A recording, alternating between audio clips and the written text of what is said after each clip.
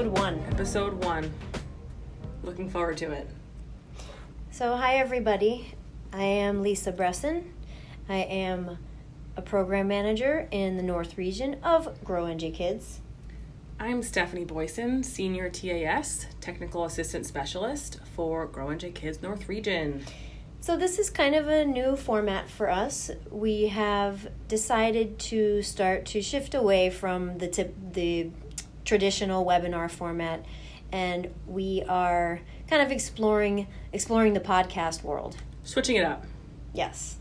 And I think knowing what we do for a living and the amount of hours that we travel in a car, for me personally, I love podcasts. Podcasts are something that I use every day.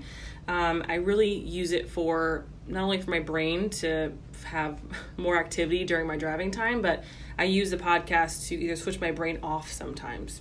Sometimes we do a lot of work at work. You know, our minds are heavy, we're talking a lot, we have a lot of information processing. So sometimes podcasts for me are to kind of disseminate and process that information. So anyone who knows me knows I talk about all kinds of podcasts, all kinds of topics, anywhere from education to NPR to more of the crime.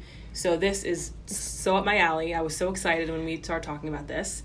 You want to go into how we kind of thought of this? Sure. Starbucks? So Steph and I spend a lot of time in Starbucks, and they become huge brainstorming, brain blast sessions. And so we wanted to try and engage in a format that reflected our conversational work as opposed to just delivering information. So that's kind of why we decided to try and shift this and see what happens. Yeah, and we kind of fell upon this actually after one of our brainstorming sessions. We kind of paused and we were like, wait, this would be, if anyone... This could work. If anyone heard this conversation, they'd be like, number one, are they okay? And number two, I want to know more about that. So I think this kind of style for us seems natural, and it's just another method, another format, another way to get information to people. So it's very exciting. So I think what we're going to end up, what's going to happen is as the episodes progress, we're going to be bringing in some guests, bringing in people who are sort of have a certain special something in different areas of early childhood development and education. Yeah. And child care. So stay tuned for all of those too. So for this episode, Disabling the Label, Redefining Children's Behaviors, we're going to frame this episode with 3 big questions around space, time, and climate. And we'll talk about that a little bit more, but those are sort of the 3 defining realms of a classroom environment.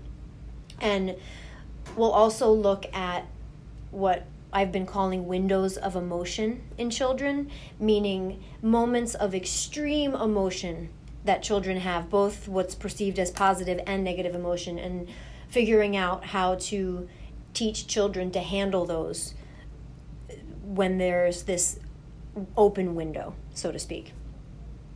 Yeah, and wherever you're listening to this, we say listen twice, only because I know for myself, you know, I'm either driving or I'm either cooking dinner or I'm doing laundry. I listen to podcasts at home as well.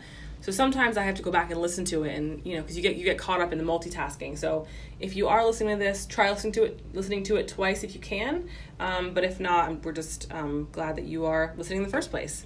So when we are talking about, you know, this framework that we're using, consider your classroom. So if you're a director, consider your classrooms. If you're a coach, consider the classrooms of the people you're supporting. If you're a teacher assistant, anything along those lines, consider a classroom, but also consider a certain behavior, a child with certain behaviors, because that's really going to frame our, the intention for the episode. So consider the classroom, consider a behavior. Keep that in mind for the rest of the podcast. And it's kind of, you know, recognizing these spaces or these teachable moments for social emotional learning before trying to figure out how to fill them. So we hope to achieve a little bit of both today. So if we can just jump right in. So Lisa, I know you were a teacher, so was I. I was. And we have had students in the past that had exhibited these behaviors. And it just seems like those children, in our minds, were never absent, always at school. They were never sick, right? Those are the kids that came every day, always, consistently, and you felt like you never got a break. But sorry. No, go ahead. Part of my perception of those children, I remember, was it wasn't necessarily the behaviors, because I knew instinctively that it was a developmental process, but I didn't know how to handle them. Mm-hmm. And that was what caused the anxiety of knowing that this child was going to show up today. So I knew that it was a developmental process for the child, but I wasn't always fully equipped with knowing how to use these extreme behaviors in a way that was teachable for the child. Yeah. So let's say you didn't have that prior knowledge of development, right? Let's just say you went in and the language that I've heard was, we don't have the training to deal with the student. I worry about the safety of others. Her or his behavior is unpredictable, right? They don't belong here. So we want to change that framework, change that frame of speaking to the child about labeling, because I feel like a lot of what we see out there, a lot of the behaviors we see is because of something else that's going on, something else that's happening either at home or with themselves. So that language, we want to take that and reframe that language. I just do want to touch upon Dr. Brazelton's work. He talked about discipline is teaching, not punishing. Discipline is conceived as negative, but discipline is a teaching moment. So, and as part of our discussion about space and time, a little bit later we're going to talk about the classroom rules and developing those and what that looks like. So our title is Disable the Label. So if we think about students in our classrooms, or of the classrooms that we serve and support, a lot of the language is, well, they might be this, or they're a little bit of that, or they may have processing. But none of it is diagnosed. None of it is for sure. So we want to disable the label. Coming back from NACCE conference in Nashville, I went to this fantastic presentation about challenging behaviors. And one of the slides in the session said, labels are for jars. I thought that was such a fantastic way to just... Label your spice rack, not your children. Exactly. So having that growth mindset of, if I label a child, I put them in a box, and that's where they stay. So taking them outside of that box and learning more about their behaviors and why it's happening can take, that label can just put them in a box and they can never come out. Something else you talked about too was, if we think of the behaviors of all children, right? And let's say we go to the doctor and we have a headache and the doctor says, well, we'll just take your spleen out. That should work. But that's not the right prescription for you. So if we think of how we manage behaviors, it's not the correct way or the developmentally appropriate way to deal with all behaviors. Right. So think of behaviors as individual for individual children. How can we help that one child? There's no one right answer, and that's what makes the question so difficult. Because the answer is going to look different for everyone, and that's why through this we really want to help develop tools to be able to use children's behaviors to promote more positive behaviors. And so that includes concrete ideas and strategies, but it also includes having a wide perspective of behavior. And perspective is a very powerful tool.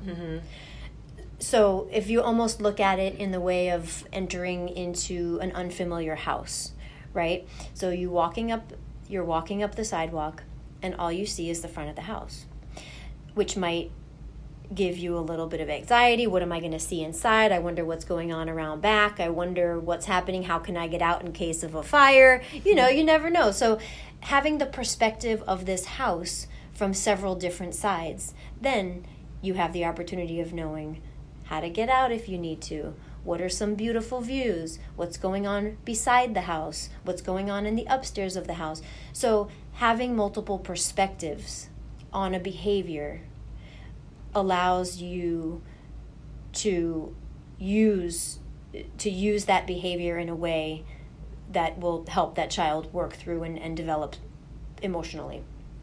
Yeah, and that's a great analogy for any children, especially the ones that we perceive as having a challenging behavior. If you think of getting to the root of that problem, it is uncomfortable. It could be anxiety inducing because some of those problems can stem from something happening at home. And that's a hard thing to navigate. So that physical space piece, because you just mentioned home and what might be happening there. Steph, if you think about the physical space of a classroom, what are some ways that the physical space and the arrangement could affect children's behavior, both positively and negatively? Yeah, and I think there's 100 answers to this question, but I think personally and professionally, I think for me, I walk into a classroom, and if the walls are just packed with stuff, it's very overstimulating. I have a personal story. My mom can attest to this. I was in the second or third grade. Shout out to Mom. Yeah, hey Nancy. I was so bored in one of my classes so this is the underwhelming portion of it too. I was so bored in class, I came home and I told her how many ceiling tiles were in the ceiling. I was so understimulated that I wasn't paying attention. So you have the extreme spectrum when it comes to overstimulation and understimulation. So you want that nice balance of if a child walks into the room, what do they feel like? Are they feeling stressed because there's so much going on? If the room arrangement is if the rooms are too crowded, is it overwhelming for them there? Is there not enough materials? Are they going to be able to play and be engaged? Are they able to burn energy within the space? Meaning, is there a space for them to be active with their bodies? Also, something that we really talk about that's really important is the area for cozy space, an area where you can get away from the hardness of the classroom and just be comfortable. And even if you're having kind of a calm down moment, a lot of our kids need that de-stimulation where they're super, super hyped and their energy's going, but they might need a space to decompress. Yeah, and I think when I think about this piece and the cozy area of a classroom, and then I think about how I feel when I go home and I put on really fluffy pajamas and I have a really fluffy blanket and I love sinking into a giant beanbag that happens to be in the corner of my living room. That's a true story. So if we need that as the adults who care for the children, why do we feel as though that's not an important piece of the classroom? Yes. And that it's just something to have in the classroom? And for a lot of children, your classroom or the classroom that they're in is the safest, most comfortable place that they know. And that's a really important piece to consider depending on what population what community your school might be in, but that's always something that to consider when looking at your own arrangement and what the purpose of that cozy space really is. Yeah. It's not just to check a box off on a list. Right. Yeah, and especially the feeling of safety too. You just said the safety piece. If you think of a child walking into the classroom, like I said before, does their body feel safe, right? The physical, their bodies, but do they, in their minds and hearts and souls, do they feel safe in that way? In the inside, is their heart racing? Are they scared? They may not seem so, but thinking about that safety piece, walking to the classroom and knowing they're going to be safe there is huge for the physical environment.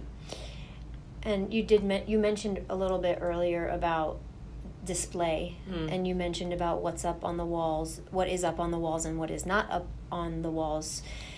And having, in terms of that, it's also safety.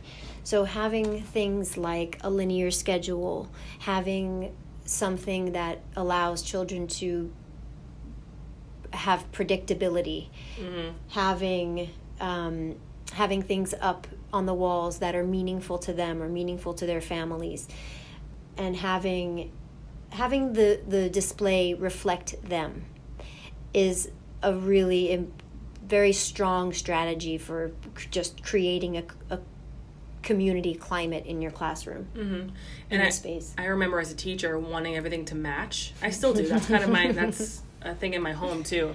But I remember wanting to have things look pretty, and when I first started teaching. But that's not necessarily what all children need and all kids want.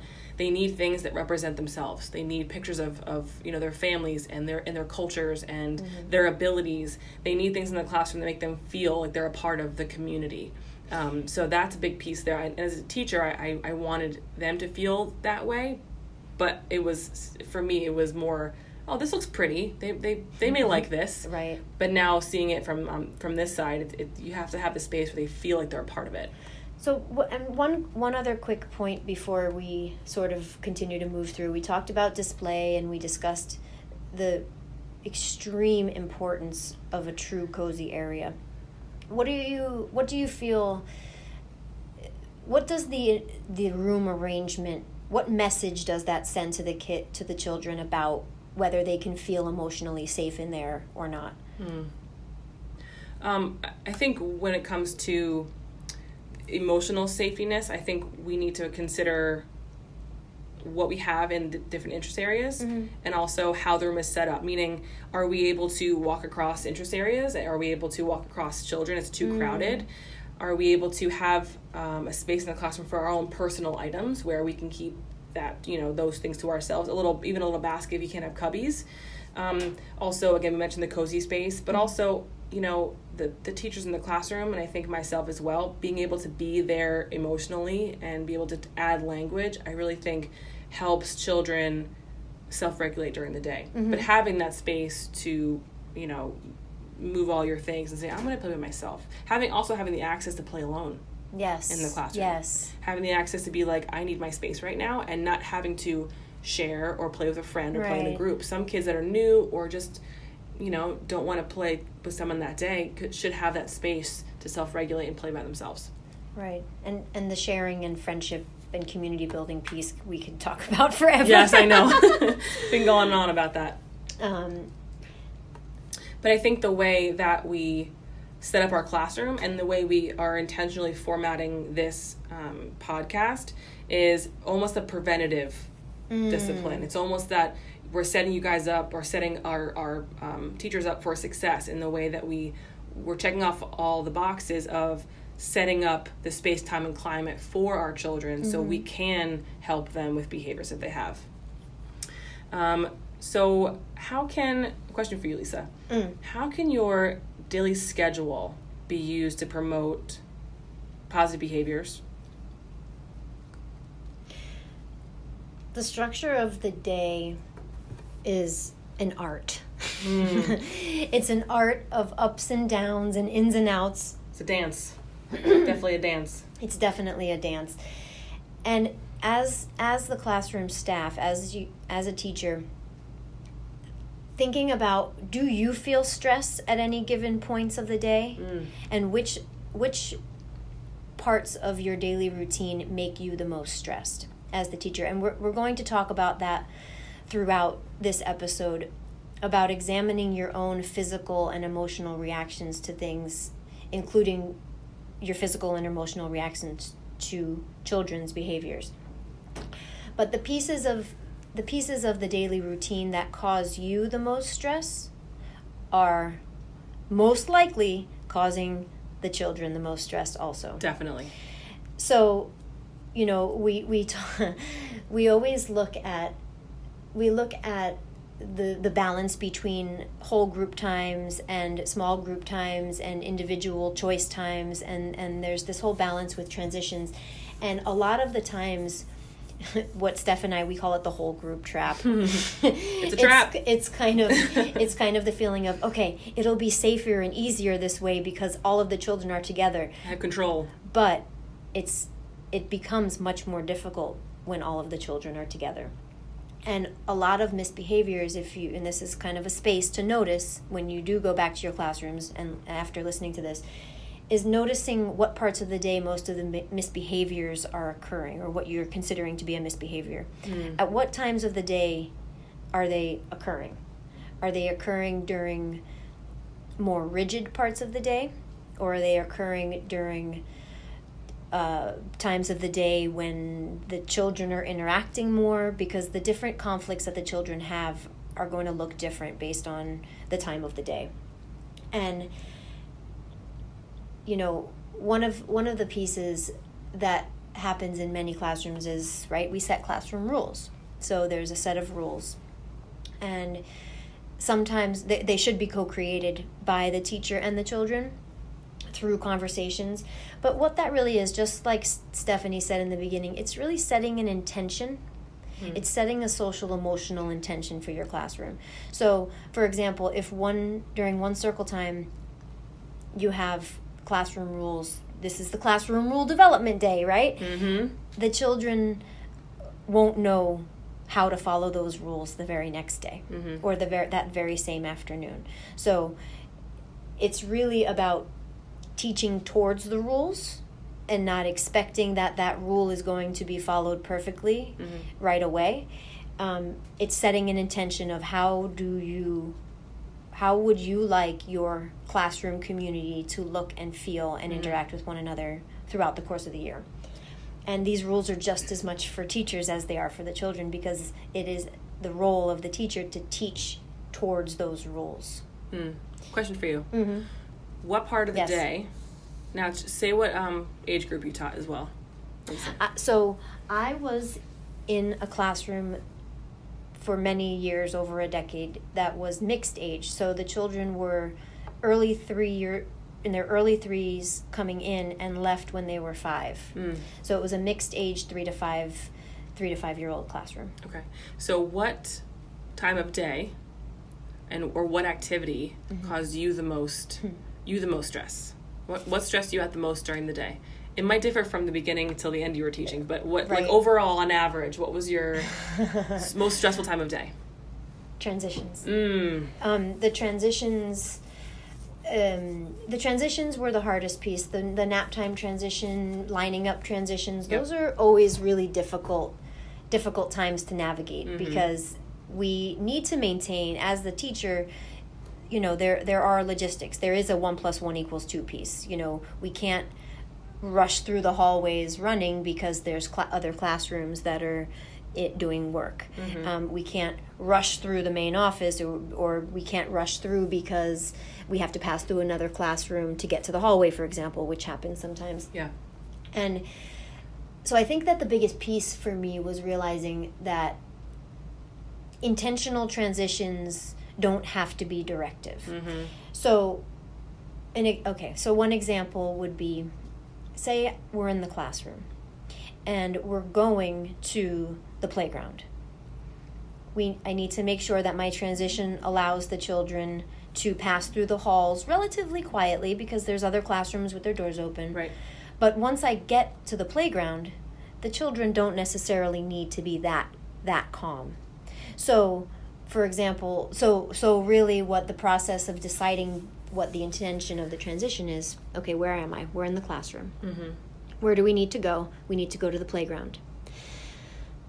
I know I'm going to be passing by many classrooms where they're doing work, and we need to sort of maintain a level of invisibility. So I might not choose the loudest song or the loudest body movement that I can possibly choose when we're walking through the hall, because that's going to, it's going to create a lot of distraction and disruption in the hallway. Yeah. So I might choose something like, okay, you guys, so I think what I want to do is we're going to the playground, and I'm going to pretend, I think I'm going to bring my puppy. So I'm going to hold the puppy really close in my arms so that the puppy is ready to go outside. Okay, so everybody pet the puppy, okay? You might pat him on his head. You might tell him to shh, shh, shh. But we're going to pass through the hallway and we're going to hold our puppies, okay? So let's do it. So what you've done there is you've created a situation where the children will kind of stay quieter in the hallways, quiet-ish in the hallways, but you've also allowed it to be fun. And engaging. And engaging, right. And so, if we want to squeeze a little lesson in there, we can say, see, and because we're being so quiet, those classrooms, Miss Stephanie in her classroom, she's reading to her kids now, so we're not disrupting her, and that's very respectful. Right. So you can infuse social emotional learning into those lessons. It doesn't have to be a directive, catch a bubble catch a bubble type of transition, but But really breaking down the steps of a transition to see what's appropriate at that time. Yeah. Once you get outside and you're getting closer to the playground, maybe you can start barking like puppies. And you can start to, make the transition a little bit more active. So it's really deciding what the intention of it is. And transitions are individualized for centers too, because sometimes from the classroom to the playground, it's downstairs, across the hallway, and the safety has to be a part of it too. So making sure that we have safety and engagement and just fun. Also, just that's the one thing about kids is you need to have fun. You yourself, not the F word. You yourself being rigid is just going to make the structure. It infuses into your practice, and it's going to get to them too. Right. So just have fun with it. But the one thing that we don't want is that idle time. Just the time where they're not doing anything. For me personally, the most stressful time of the day was wintertime. Time to get your coats on. Right. There'd be scarves flying and gloves flying and jackets upside down, shoes thrown, all of that just seemed really crazy for me. So that was my most stressful time. I think lining up to go outside, either to go home or to go outside on the playground during wintertime, specifically wintertime. And so that's a good point, actually, because your transitions will change, and the length of time that transitions take will change based on the season, based on the time of year, and the children's comfort level in the classroom. Interest, topic, theme. Right. And so that up and down, making sure that the daily schedule allows for times of quiet, but also allows for times of active, energetic. During the wintertime, it's funny because you mentioned that winter's coming, everybody. Yeah, winter's coming. Winter's coming.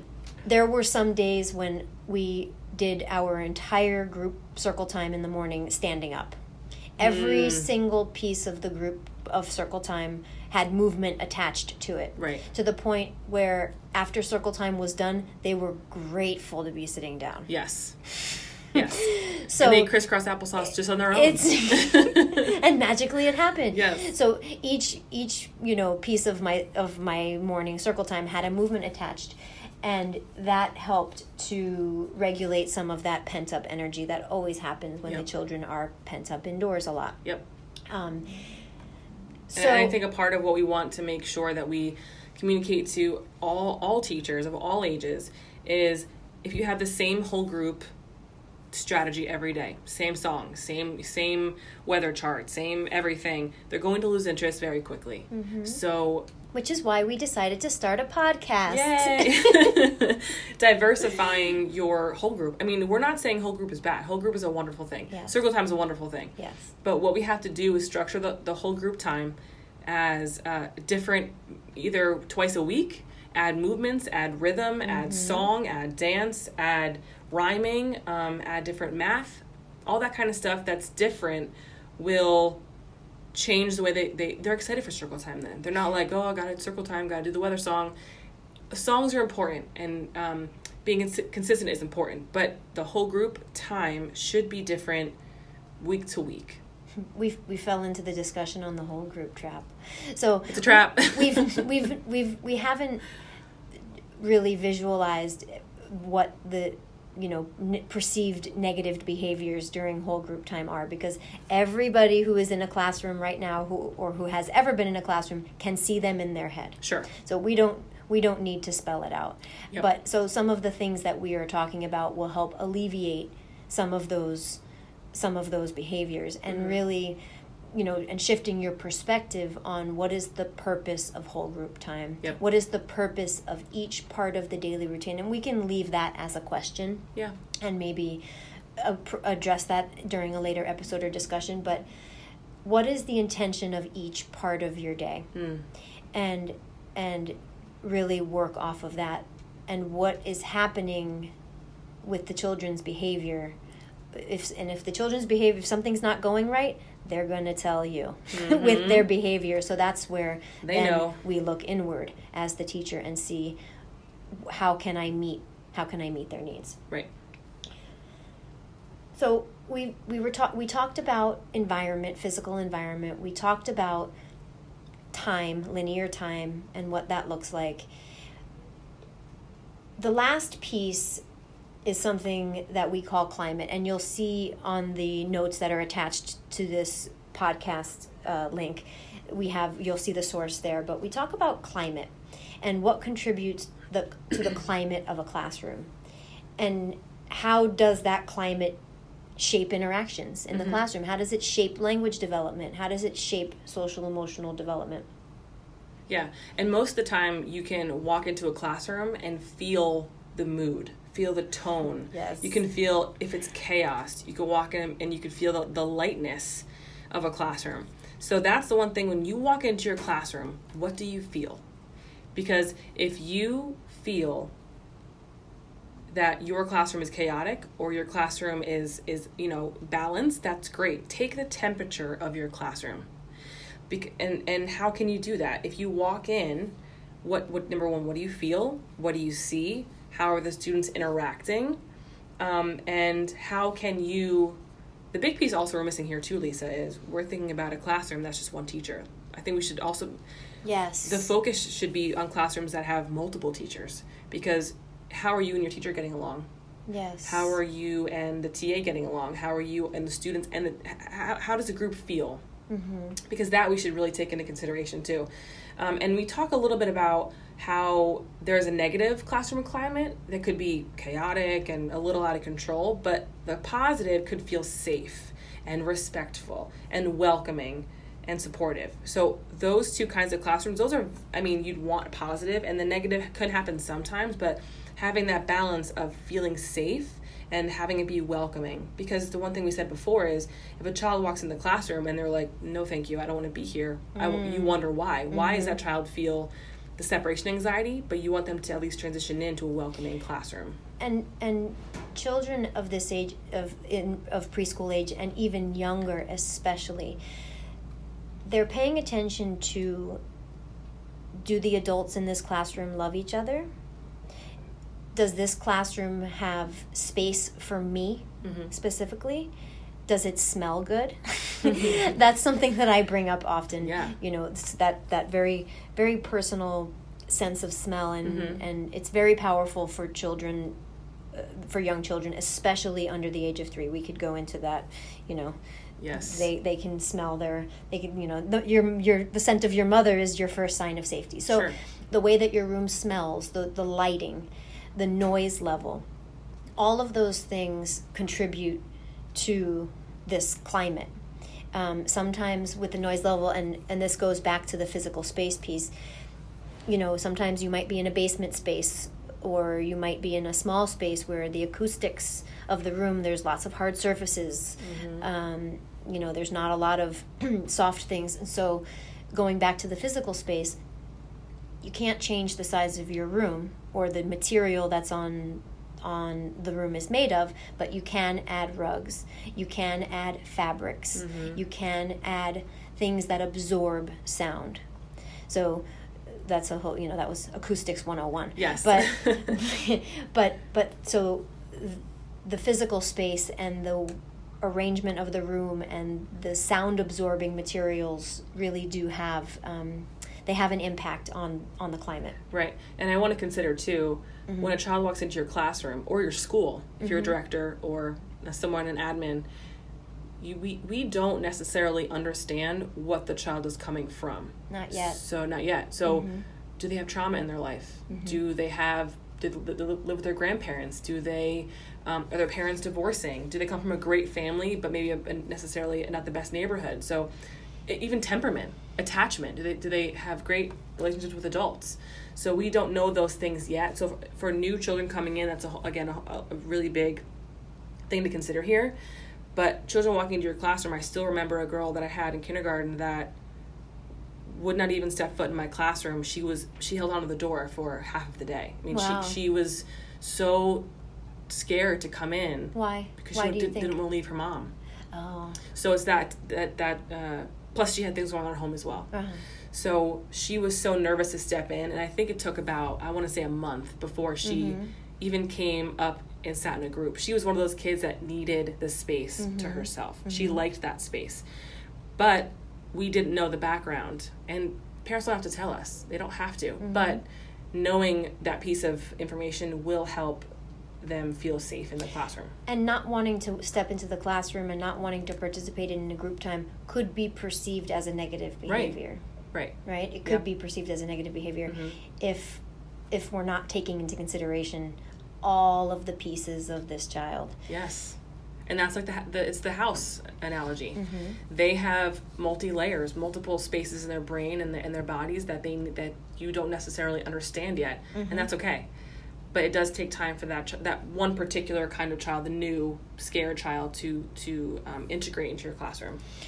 And the way that classroom staff approach these types of behaviors is another piece. We haven't talked about the language part yet, or both verbal language and nonverbal language. We could have an entire discussion about nonverbal language, but are the words, so here's another question, are the words and body movements that classroom staff use, do they help support a climate of creativity and exploration, and that it's okay to make mistakes and try again? Or are the children on edge because they feel as though there might be a wrong answer to their question, to the teacher's question? Right. So having that climate of openness and having that climate that it's okay to try things out, it's okay to experiment, and that includes experimenting with behaviors too. Yeah, and that goes to values. I think we talked about what we want our classroom to look like and feel like, but again, how do you want the children to treat each other? How do you want the children to treat you and your staff in the classroom? What do you want your body and your body language and language to communicate to others? And my biggest thing is, how do you want the children to remember you? How do you want the children to leave your classroom every day or at the end of the year and talk about you after that? How do you want to be remembered? And I think a big part of the remembrance is how you made them feel.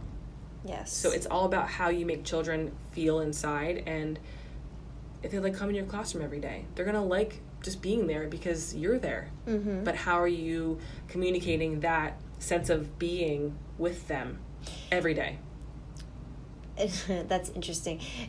There's a lot of ways, and the body language piece is another. And one thing that there's the discussion about good job, good job, and the way that we talk to children about their process work, and these they're expressions of delight, they're expressions of interest, and they do help create a positive feel, because it's the inflection in your voice, and it's your eye contact and your smile, and so those things don't take away from the climate, but there's much, much further to go with those verbal expressions of delight. And so when we talk about how does that affect, how can we continue to promote positive behaviors with these expressions of delight and ways of validating children's work and validating children's efforts. When we say good job at breathing, good job at blinking your eyes, what does that mean? And so being very specific. So if good job is part of your vocabulary, and this is another, going back to what we said in the beginning about recognizing spaces before we can fill them. If good job is part of your vocabulary right now, when you when you find yourself saying it the next time, think about what you're saying good job at, and good job about, and try adding on to your own sentence. So, good job throwing out that garbage. Way to be a class helper. Yeah. Right? Yeah. So it's being very specific about what they did well. What they did well, yeah. Exactly. And so that's one space for good job. Another perspective on that is when a child feels confident. So this was another piece that we said we were going to bring back around of how to address behaviors, both positive and negative. So we talked a lot about negatively perceived behaviors, in whole group time and at transition times. But how do we perceive positive behaviors? And how much do we draw attention to them? Yeah. And when you have nonverbal children or children who don't have the vocabulary to describe their own emotions yet, which we all do from right. zero to 5, yeah. How do you recognize when a child is proud of themselves? How are you recognizing when a child is feeling good about their own behavior or about their own work that they've done? Right. And when we, as the adult, no matter what you say, it carries a big stick.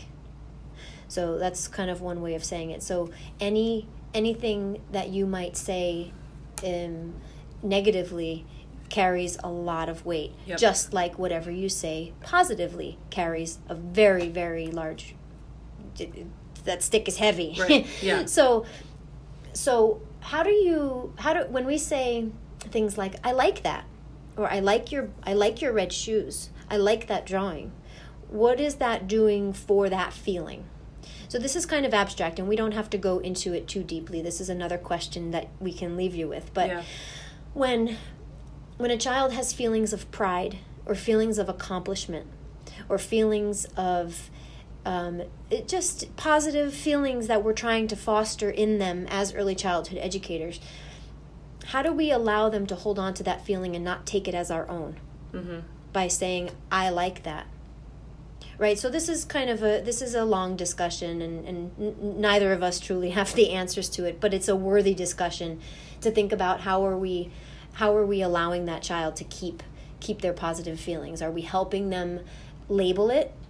When a child comes up to you as a teacher, right? So if I say, look, so now Stephanie as the teacher has to choose how to approach that comment. Right. Yeah, and I think if we have children that do something in front of us that they're proud of, they look up at you. They don't wait to hear what you say. They look at you. Wow. So eye contact. Yeah. So again, it goes back to that in the body language. So let's say you're outside and they made a basket. They look at you. Okay, so here we go. Miss Stephanie, look. I see you made a basket. That must have been art? Oh. So this goes back to the talk less, ask more.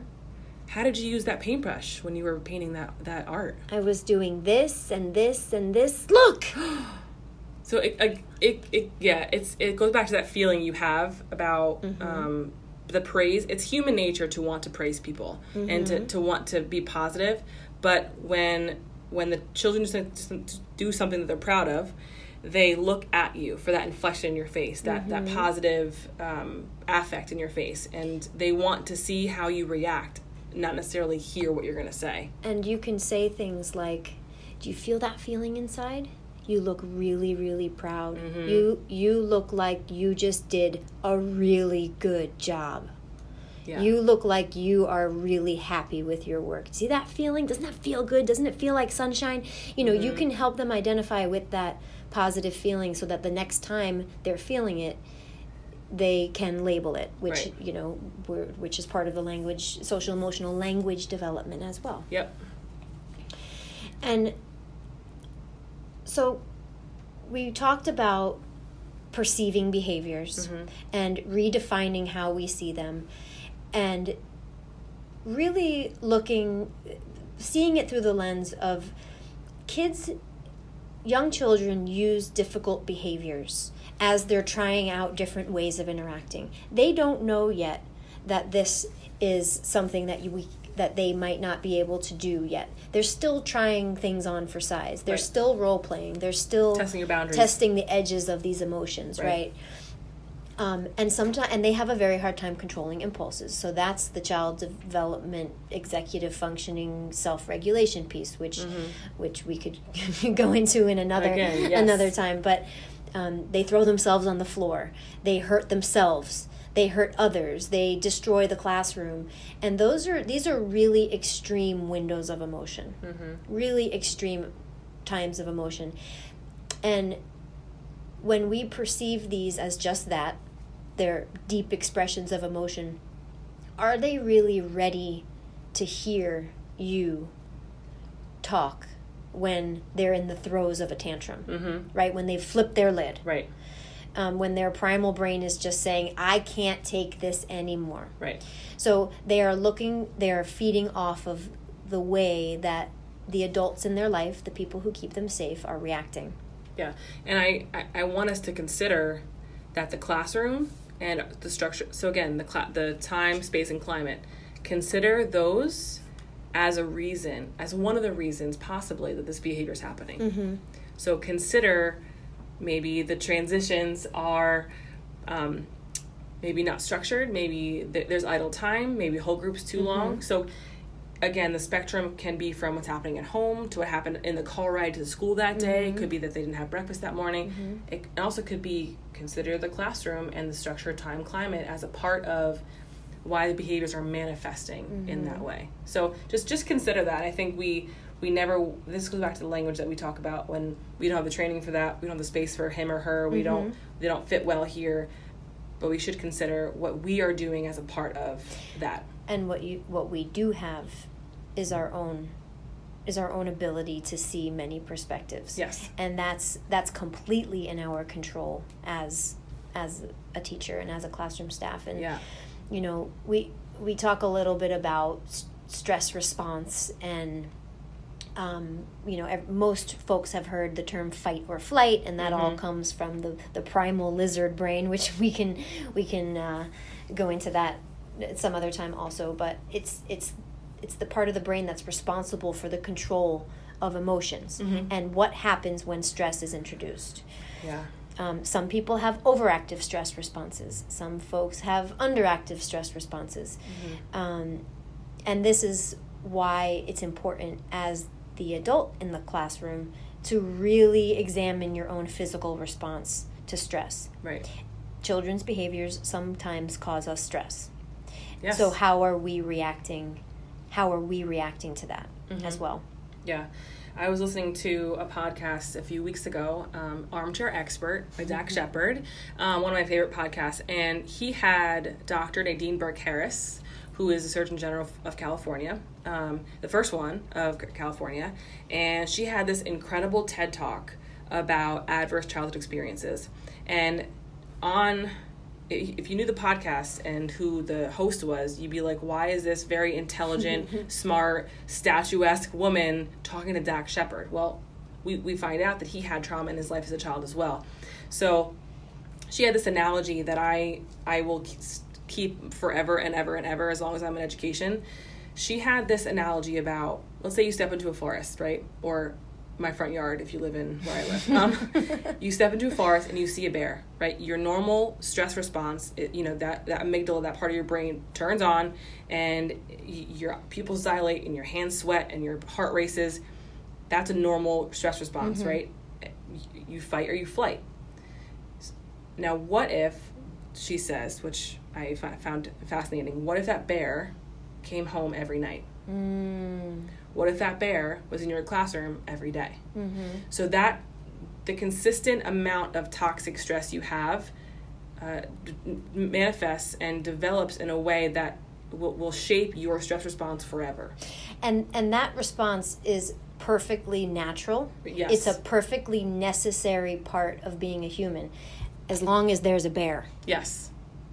Yeah. If there's no bear there, then that stress response becomes an issue. Yeah. Becomes a problem for being part of relationships. Right. And trauma is very broad. You can remember things when you were younger to being very simple to something very toxic. So in this space that we talk about, the stress response, if we are in a classroom and we have a child that just melts down, breaks down, and is, very, very emotional, that could be an overactive stress response. If we have a child who maybe falls and doesn't cry or gets into a fight and doesn't have any emotions, that could be underactive, because it's possible that child could have consistent stress in his or her life. And we know a couple of kids that fight, fall down, fall off a chair, and don't cry, and other kids who have who fall off a chair, get hurt, and it's like it's like Shakespeare. It's like the most dramatic thing ever, right. and they're fine. Right. So there's that spectrum of stress response. But again, we want to reiterate that kind of stress response at that age group could be normal. Right. So, but just think of that bear analogy. What if that child comes to the classroom every day, or on the bus, gets bullied on the bus every day? Because that young kids are do have the transportation piece. So consider the amount of stress that they have every day, and we want to make our classrooms a non-stressful environment, not to add to the stress they have already. At that age that they have stress already, it's kind of crazy. So the next time, so if we leave the climate piece with this strategy of taking the temperature, next time you have a child who has a full-blown tantrum, or you're having an extra stressful transition time in your classroom, take a step back, examine and scan your own body, and examine and scan what your eyes are doing, how fast you're moving in the classroom, the tone and volume of your voice as the teacher, and see what's happening in your own body and with your own voice, and see how it's contributing or helping the level of tension in the classroom. So we can leave that part there, because that's recognizing a space, and seeing seeing how the role of the adult in this stressful interaction with the child. Yeah. So when we also talk about our body language, I just want to reiterate this piece too. Lisa said before that the negative interactions aren't always verbal. The negative interactions can be how our body's facing children, what our eyes are doing. Yes, laser beam eyes. Yeah, and I think about me in somewhere when I was younger with my parents. They didn't have to say anything. They just look at me and I'm like, I should probably stop doing what I'm doing. But that's my parents. And you're in a teaching setting, you want to use your language as the base for discipline, which is not punishment, it's teaching. So use your body and your voice as a vehicle for a teaching moment. So again, going back to that behavior piece, if you have a child that's melting down, breaking down, maybe that time is not the time to talk to them about here's why this happened and here let's figure this out. It's about recognizing the space of their what their bodies are doing, what their bodies are feeling, what their brains are feeling. It's a teaching moment. I think we have to remember that we have to be less reactive first, because we think of the behaviors of why they're doing it. Why would they want to pour water down the sink? Why would they want to splash around the water table and get water everywhere? Why is the sand all over the floor? It's because they're engaged in something. They want to do something. And I think we think of children's behavior as doing it out of spite. We take it personal. But the children that are playing on the water table and getting water everywhere, they really like water play. They really enjoy it. We didn't talk about that piece yet, about the sensory appetite, which sensory needs of young children, and that can be the source of a lot of perceived negative behaviors. They just need to touch. So any of the big body kind of play that you see children roughhousing, or they're body checking each other, or they're wrapping their arms around you, it's a sensory piece of the developing child. So even reframing the way that you see big body play and roughhousing and attaching and wrapping around, all of that is the child's developing systems trying to regulate. And so when you're trying to walk across the room during cleanup time and you have one child wrapped around your ankle, so it's hard not to peel them off and react. Right. But always considering first why that might be happening, and that they might be overstimulated, and that their systems might be overstimulated by the noise level of cleanup time, by the very loud cleanup song that's playing in the background potentially, by the bright lights, by children who sometimes they this is part of the time piece also, is that giving direct instruction. So during cleanup time, if you see lots of kids aimlessly wandering, Steph used the word idle time.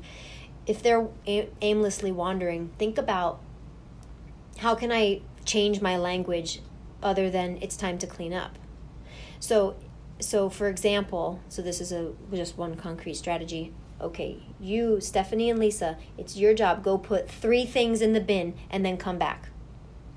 Or go put 3 things in the bin and then go tell Daisy that she needs to put 3 things in the bin.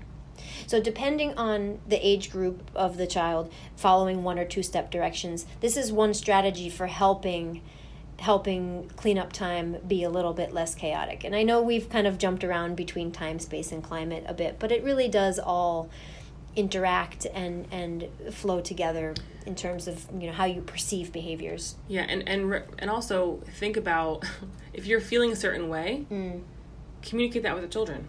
Yes. Because they're able to recognize that, if you say, I see that you're all very excited, but, if you even say, like, I'm feeling a little excited too. Maybe if we went outside and got some fresh air, this would help. Or I remember being a first-time teacher and talking about, my head hurts. I'm having a headache today. I'm wondering if you guys can help me with that. I have tension in my head. This is it's a good vocabulary expanding. I'm feeling nervous-sighted. Yeah. A combination between nervous and excited. Play with the language. Play with the emotion labeling. Because it will only help them recognize if they're feeling the same way. Right. And they can say, I am too. And forming that kind of community of recognizing what you're feeling and your emotions, that's how we create that caring community of learners we have. We want to make sure that if children will come up to you and they'll say, Tommy's stressed out. I can see he's nervous. Not just the face that we see, but feeling and their body language, recognizing he's sad. I think he's sad. And engaging in inquiry with the child. Well, how do you know? How do you know Tommy's feeling nervous? How do you know that? Let's look at his body. Let's see. Let's ask him. Engaging in inquiry about social emotional things with the children is part of helping them develop the language and the skill set to regulate. Yeah. So I think we're about done with episode 1. My goodness. Yeah. So I think by. What we would like to do is our email addresses will be on the handout that you receive with the link to this podcast. And we really do love co-creating answers. And we really do love embracing the process of figuring all of this out. So send us process statements. Talk about your process with your technical assistant specialist through GrowNJ, or with your director, or with a coworker. There's no shame in process. And knowing when things aren't quite going the right way, that's the first step. So feel free to send us process emails, because we really do love co-creating these answers with you and with each other and with our whole team. So and please send us feedback. This is our first episode, and we hope to continue in the future. And send us ideas that you have, if you have any, for future episodes. We'd love to bring people on. We'd love to change the format up as well. So if you have any feedback for us, that would be fantastic. We love hearing feedback. And if you took some of our ideas and some of our pieces and you implemented them in the classroom, please let us know. Yes. Please let us know how things are working for you. If they're not, we'd love to, again, co-create and help you through your TA, through GrowNJ Kids, and just help you with that. But we hope this reached you. We hope that you had a great time. We hope that you learned something today. And we hopefully will see you next time. Here's to co-creating answers.